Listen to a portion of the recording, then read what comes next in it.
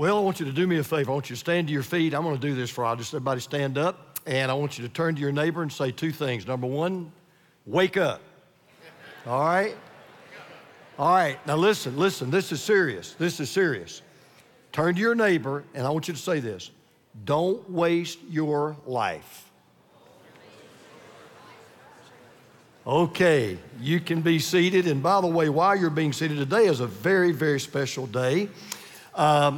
Where is my brother Richard? Where are you, Richard? Where is Richard? Richard, where are you? Come on, Richard, stand up. Come up here, everybody. So you stand right there.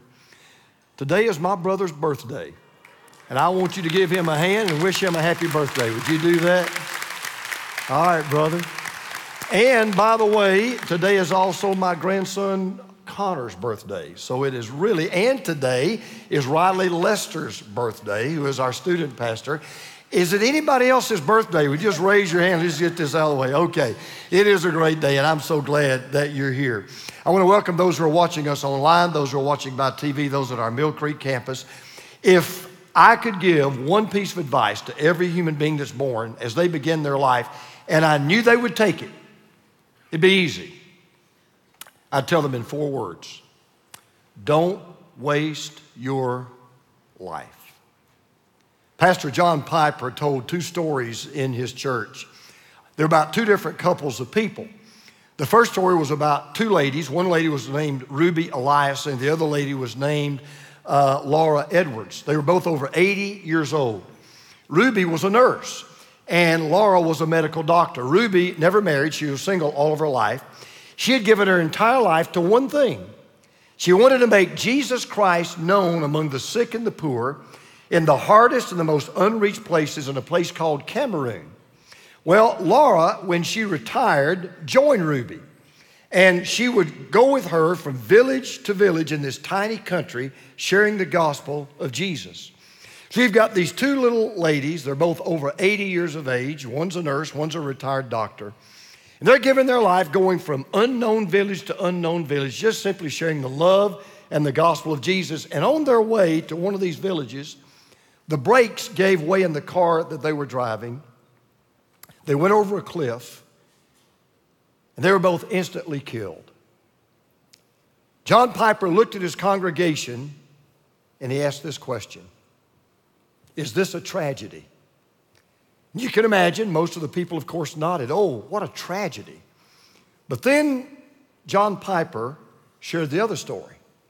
He found it in a Reader's Digest. I'll read it to you. Bob and Penny took early retirement from their jobs in the Northeast when he was 59 and she was 51. Now they live in Punta Gorda, Florida, where they cruise on their 30-foot trawler, play softball, and collect seashells. John Piper paused and said, now that is a tragedy. Laura and Ruby died. They stand before God. God says, so what did you do with your life? They reply, we sowed the goodness of seeds of goodness and grace in the lives of others. We served people when they needed to be served. We shared the love of God. Bob and Penny die one day. They stand before God. God says to them, what did you do with your life? And they say, look at our seashell collection. And look at our perfect softball swing. And oh, by the way, how do you like our boat? That is a tragedy. Now, here's the point of the story. There's nothing wrong with retirement. There's nothing wrong with having nice things. There's nothing wrong with enjoying life. But here's the point. Don't center your life on that stuff. Don't center your life on those things or those activities. We ought to devote every moment we have, and we're healthy enough, to sowing and sending and serving and sharing. Piper's mantra, don't waste your life, could have also been the catchphrase of the Apostle Paul. As a matter of fact, he gave the same advice to a church in a place called Galatia. It's in Asia Minor as we know it today. And it was the same advice he gave them as he was closing out a letter to them.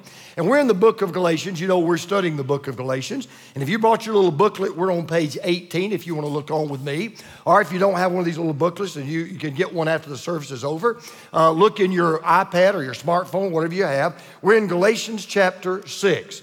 We've been in a series we've been calling Free at Last. And if this is your first time and you don't know what we're talking about, what we've basically been saying is this. Real freedom is not when you get to a point in life where you can do whatever you want to do. Real freedom is when you give your life to doing what God wants you to do. So keep in mind the words that you're about to read in just a moment. They were written by a man who was in prison many times. He was beaten. He was stoned. He was shipwrecked. He was robbed on several occasions. He often went without food or shelter, and he wound up having his head chopped off. And he endured all of that for one simple reason. He was determined not to waste his life. And he gives some tremendous advice that will help us live a worthwhile life, not a wasted life. The older you get, the more you realize several things about life. Life's very short. Life is very fragile. It can be over just like that. And before you know it, your life is done. And knowing that, it just makes sense that all of us should look in the mirror and say, you know what? I don't want to waste my life. How do you make sure that you live a life that when you come to the end, you will say, I didn't live a wasted life.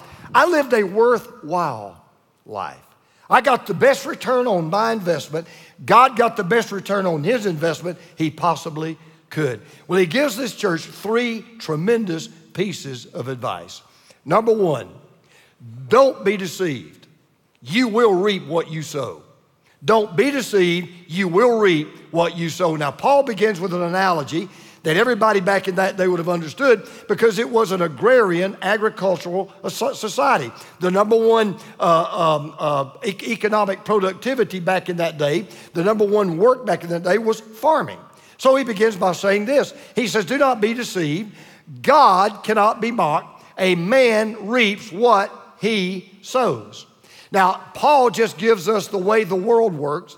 He gives us the way life works. If you live long enough, you know that's an absolutely true statement. You always reap what you sow. What you sow, you reap. It's a universal law. It's true in every single area of your life. For example, we know it's true in the material area of life. You sow a little, you're going to reap a little. You sow a lot, you reap a lot. Everybody knows that. If you sow seeds, you're going to grow a harvest, but no seed, there will be no harvest. You reap what you sow. In other words, for every action, there is a reaction. You reap what you sow. That's true in the material area of life. That is true in the moral area of life. When Paul talks about sowing here, he's referring to your conduct, to the way you live. When he refers to reaping, he's talking about the consequences of your conduct. So, for example, some of you learned this the hard way, some of us have. If you sow wild oats, you're not going to reap strawberries. You're going to reap exactly what you sow. As a matter of fact, there's a Bible verse that says, some of you will remember it, if you sow the wind, you'll reap the whirlwind. That's right. You sow the wind, you reap the whirlwind. Let me give you a great example of that. We live it every day. If you even have any doubts that you reap what you sow, just think about the racial problem we have in our country. Sadly, at the very beginning of our nation, what did we do? We sowed the seeds of slavery into our culture, into our life, and what have we reaped? Racism, racial animosity, racial division, racial distrust, racial tension. And of all things, we shouldn't be shocked. Why? You reap what you sow. That's why Paul begins by saying, don't be deceived. Now, why would Paul say that? Because Paul knew what I know and what you know. It's good advice because many people are deceived. There are people everywhere in this world. They live in your neighborhood. You work with them. Maybe you went to school with them. And they absolutely believe and think they can lie, they can cheat, they can steal, they can even kill without any consequences because they really believe they could get away with it. People never ever commit a crime thinking to themselves, I think I'll use this to get into prison. I think I'll use this to get the death penalty. No, the reason why they do it is because deep down they're convinced, I believe I can get away with it. Now, there's a simple reason that Paul gives to let us know that nobody ever gets away with it. Nobody ever has gotten away with it. Nobody ever will get away with it. You say, how do you know that's true? How do you know people don't get away with it? It's because of what Paul says next. He says, do not be deceived. God cannot be mocked. Now that word mocked is a very interesting word. In fact, it's the only time it's used in the entire New Testament. And it literally comes from a root word that means nose. And it literally means to thumb your nose at someone. And what Paul is saying is, you can't thumb your nose at God. There's a God in heaven. He makes sure that one thing is always going to happen. You will reap what you sow. There's an old saying you've heard probably before. You can fool all of the people some of the time. You can fool some of the people all of the time. But you can't fool God any of the time. God says, mark it down. You will reap what you sow. God has put a law into the universe that never fails. You will always reap what you sow. Now, one reason people don't believe this law and they think they can beat it is because they don't realize that you often reap later than you sow. See, there are people who think, well, you know, I got away with it today. Maybe I'll get away with it tomorrow. And so tomorrow comes and there's no police call. There's no police knocking on their door. They think, I got away with it yesterday. I got away with it today. Maybe I can get away with it tomorrow. As a matter of fact, the wisest man who ever lived, a man named Solomon, made this observation. He said, when the sentence for a crime is not quickly carried out, people's hearts are filled with schemes to do wrong. In other words, what Solomon said was, and this is why, by the way, our father said we ought to have quick and speedy trials. But what Paul said was, the longer a person goes without being punished for what he's done, the longer a person goes and there's no consequences to his actions, the more he's filled with ideas that, hey, I think I can do this and get away with it. And look, let's be honest. We all know people out there right now, they're living all kinds of lifestyles that are wrong, they're wicked, they're ungodly, and yet you look on the outside and you say, well, they seem to be emotionally happy, they seem to be psychologically stable, they seem to be physically healthy, and in many cases they're extremely wealthy. So you do kind of wonder to yourself, well, do people get away with it? I mean, after all, Pastor, what about this thing about what goes around comes around? Well, it does. What goes around does come around. It just doesn't always come around immediately. See, when Paul says you reap what you sow, he's not giving a timeline, he's giving a truth. He doesn't tell us when we will reap, he simply tells us we will reap. I read this story the other day. I love this story. There were two men, they were farmers. So it's a good illustration for this verse. They both owned farms that were side by side. One man was a very devoted Christian, loved the Lord, went to church, dotted the I's, crossed the T's. The other guy was a very secular, materialistic atheist. He hated the idea of God, didn't want anything to do with God. And even though they were friends, he was always mocking the Christian, making fun of the Christian. He just didn't understand. Why do you believe in someone that doesn't even exist? So one day they were talking and he said, hey, I got an idea. He said, why don't we plant our crops this spring? He said, let's have an agreement. We're going to plant the same number of acres. We're going to plant the same amount of seed. He said that I want you to pray to God, and while you're praying to God, I'm going to curse God. Then he said, when October comes, let's see who has the bigger crop. So the Christian trying to amuse the guy said, okay, that's fine. So they planted the same number of acres. They planted the same amount of seed. Sure enough, October came, and guess who had the bigger crop? The atheist. He had a bigger crop. He had a bigger harvest. So he walked over to the man's house when he found out what the figures looked like. He walked over to this friend's house. He said, you see, you idiot, you fool.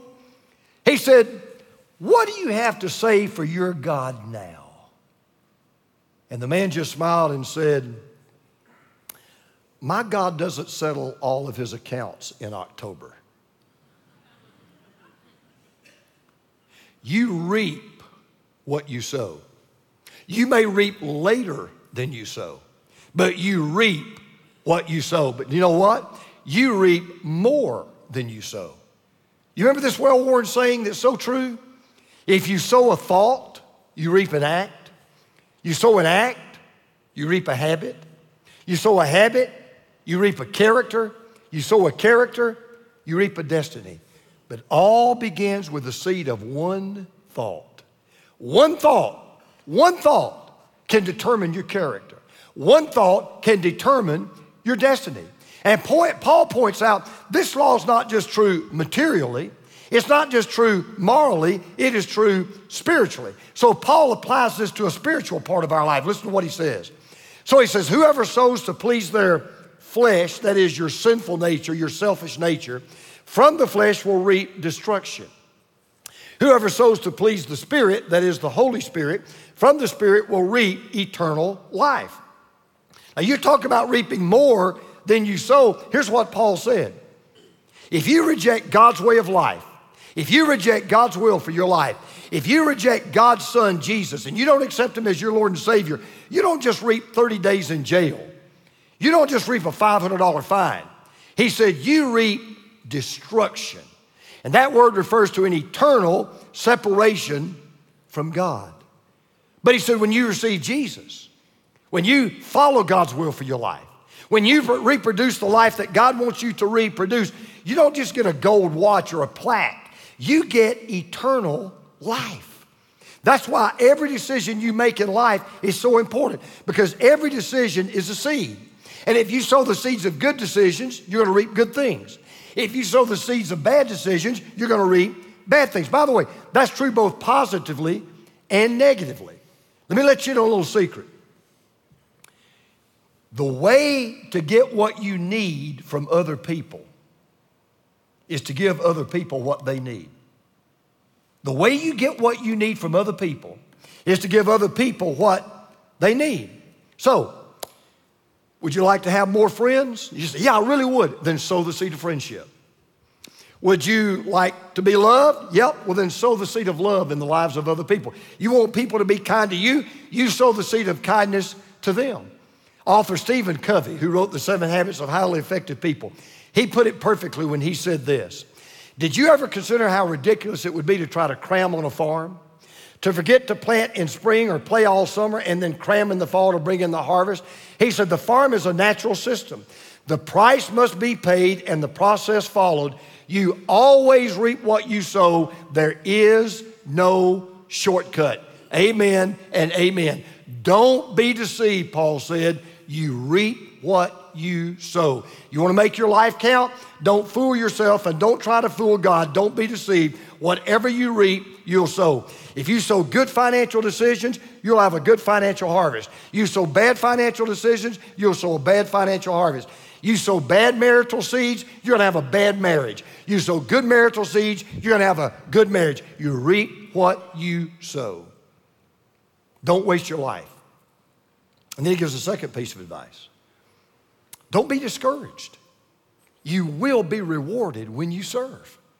Don't be discouraged. You will be rewarded when you serve. Now, Paul gives us a great word of encouragement that has to be true because the law of the harvest is never broken. There are some laws you can break. There are some laws you can't. For example, if you jump off the Empire State Building, you don't break the law of gravity, you demonstrate the law of gravity, right? There's some laws you don't break. You don't break the law of the harvest. You reap what you sow in a bad way, but in a good way. So Paul says this, let us not become weary in doing good. For at the proper time, we will reap a harvest if we do not give up. Now, Paul is talking about sowing the seed of service, of spending your life doing good for other people. And I just want to kind of get personal here for a moment because what Paul does, at least for me, he identifies the greatest problem in ministry. And I'm really glad to talk about this because he's talking about my life. So let me just kind of help you a little bit in where pastors are and ministers are. For those of you who think that, man, you got a cushy job, you know, you got it easy. Man, I wish I could just do what you do. You just kind of show up and preach for 34, 40 minutes. Man, you just get to go play golf the rest of the week, right? Well, anytime you want to follow my schedule, glad to have you do it. Let me just give you a little clue. Yeah, I take vacation. I'm about to take some vacation. Can I just let you know a little secret? I'm never on vacation. If we have a tragedy hit this church, I'm going to be here. If something bad happens to my flock, I'm going to be here. If somebody needs me at 3 o'clock in the morning, I don't say, excuse me, it's 3 o'clock in the morning, I'm not your pastor right now. You never quit being a pastor. You never quit being a minister. And I'm not saying that to complain, it's just true. And I'm telling you, ministry is tiring. Ministry is frustrating. Ministry is discouraging. I went to my office just a while ago just to write 2 handwritten notes of thanks for something people had done for me. And there was a letter there. Callie had said, hey, you need to respond to this letter. It was from a pastor up in Ohio. And he'd written me a 2-page handwritten letter. You know what it was? It was about 30,000 questions. How do you learn to preach? How do you learn to lead? How do you learn to handle cantankerous people? How do you get all these great illustrations? You know, what do you do when you get discouraged? I mean, just reading the letter, I just wanted to go and jump out the window. I mean, it never ends. It never ends. And I'm saying that to say, you know, it's just easy to get tired. Now, understand, Adrian Rogers was right. He said it well. Adrian said, I never get tired of the work, but I get tired in the work. And I'm just telling you that's true about me. Do I ever get tired of preaching? No. Do I ever get tired of answering email? No. Do I ever get tired of trying to help pastors? Do I ever get tired of trying to help people put their marriages back together? Do I ever get tired of sharing the gospel? Do I ever get tired of returning phone calls? Do I ever get tired of calling a man who's dying of cancer I talked to yesterday, let him know I'm praying for him? No, I never get tired of doing that, but I get tired in doing that. Because I'm going to be honest with you. I'm at the stage today where the last thing I'm going to do next week, and the one thing I don't want to do, I just don't want to prepare another sermon. It's not that I don't like to preach. It's not that I don't like the word. I just need a break. And so Paul says, look, don't become weary in doing good. Never forget there is a light at the end of the tunnel. However, you've got to get to the end of the tunnel. If you quit in the middle of the tunnel, you'll never see the light. So I'm saying that to say this. One of the tests of spiritual maturity, you want to know how spiritually mature you really are? You'll know how spiritually mature you really are if you're willing to keep walking in the dark even when you don't see the light. Even when you're willing to continue to stand when you want to sit. Even when you're willing to stay when you want to leave. Even when you're willing to re-enlist when you want to quit. And we've all been there. Some of you may be there right now. And that will only happen if you believe one thing. Listen to what Paul says. For at the proper time, we will reap a harvest. It's not that you might reap a harvest. It's not even that you may reap a harvest. It's not that you could reap a harvest. It's not even that you should reap a harvest. Paul says, don't be weary in doing good.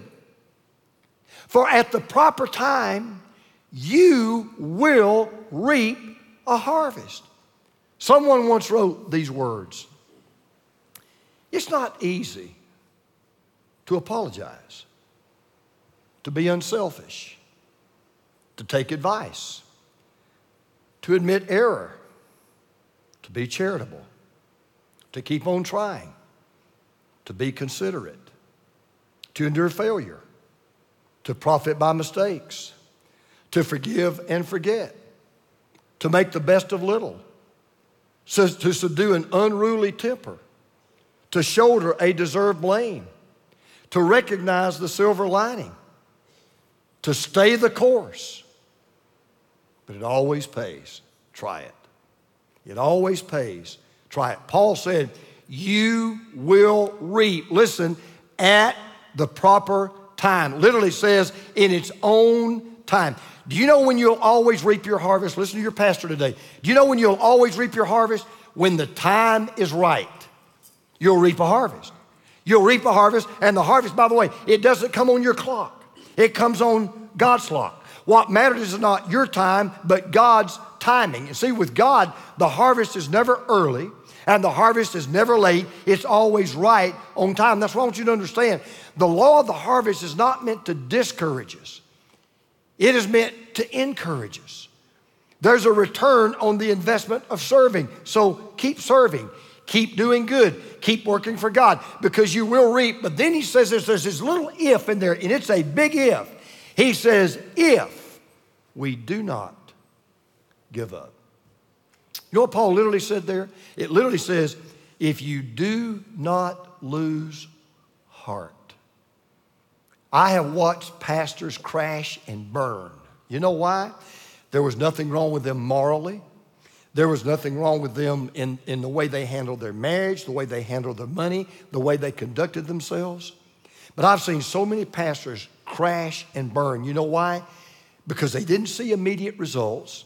They didn't realize that Rome wasn't built in a day. Flowers don't blossom in a moment. You've got to keep sowing. You've got to keep working. And they absolutely just quit. So I'm going to be very, very blunt. Paul says you'll reap a harvest, and it will be a good harvest if you don't throw in the towel and quit. So let me just give some of you some practical advice.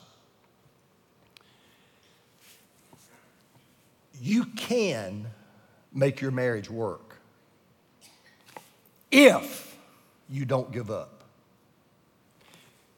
You can be a good parent and give your children your best if you don't give up. You can follow Jesus, serve God, be a blessing to others till the day you die if you don't give up. I was listening to read the other day. I love to read about words and where words come from. I read the Greek New Testament every day, and I was listening to learn this. It's a little bit of trivia. It's not even in my notes. It just came to me, so I'm always multitasking while I'm preaching. So this word came to me. Do you know what the word hippopotamus comes from? This is so interesting to me. It really, no, it is. The word hippo in the Greek language is horse. And the word potamus in the Greek language, it comes from the Greek word, it means river. You know what a hippopotamus is? It's a river horse. Isn't that interesting? I thought it was interesting anyway, okay? Don't look bored. Look like you're excited, all right? So my point is, I love to read about words. Well, the other day, I read about the word mediocre. You know what mediocre, right? You know, it's just kind of average. It's kind of run of the mill. Well, I didn't know this. The word mediocre was literally used first time. It was first used to describe rock climbers or mountain climbers. And it was used to describe mountain climbers or rock climbers who never made it to the top. Now listen to this. This will be worth coming to church for. The word mediocre literally means middle of the rock. In other words, what the word mediocre referred to was, it referred to climbers who started climbing, but they stopped halfway. They didn't finish the climb, they never got to the top, and they lost the reward of making it all the way. In other words, what Paul says was, don't live a mediocre life. Don't do a mediocre job. If you're gonna start the climb, finish the climb. If you're going from the bottom, make it to the top. The biggest danger, listen, the biggest danger of ministry and serving is discouragement. But the biggest defeat is quitting. It's okay to be discouraged. It's not okay to quit. So Paul simply was saying this. We've heard it before. Winners never what? Quit, and quitters never what? That's exactly right. Winners never quit, and quitters never win. Paul says, don't be discouraged. So you're serving in a ministry in our church. You're leading a small group. You're working in our preschool ministry. You're working with kids. And you don't see immediate results. You just don't feel like sometimes I'm really making a difference. Paul says, don't be discouraged. You will be rewarded when you serve. And then he says this last thing. He says, don't be disinterested. You will rejoice where you share. Don't be disinterested. Don't get apathetic. You will rejoice where you share. Now, here's what Paul does. He gives us this beautifully gift-wrapped box containing fantastic advice on how to live a life worth living. Then he ties it up with this beautiful bow right at the end. Listen to what he says. Therefore, he said, therefore, what does he mean, therefore? In light of the fact that you're going to reap what you sow, in light of the fact you will be rewarded when you serve, in light of that fact, as we have opportunity, let us do good to all people, especially to those who belong to the family of believers. Now this is you got to hear this last part. The word for opportunity here is the Greek word kairos, and it literally means time. He says, therefore, as we have time. Do you know what time is? All time is, it's not minutes and seconds and hours and months and days and years. That's not what time is. You know what time is? It's opportunity. Every second is an opportunity. Every minute is an opportunity. Every hour is an opportunity to do good, to be good, to say the good things, to do the right thing. That's what life is. Everyday life gives us the opportunity today to sow good seeds, to serve other people, to share healing for the hurting and help for the fallen and hope for the depressed. Time is short, opportunity knocks, and every time it does what Paul says, answer the door. Every time you hear that knock of opportunity, answer the door. There's a saying that remains so true. 4 things never come back: the spoken word, the spent arrow, time past, and the neglected opportunity. And what Paul says is this: every time God puts in your lap an opportunity to do good, take it.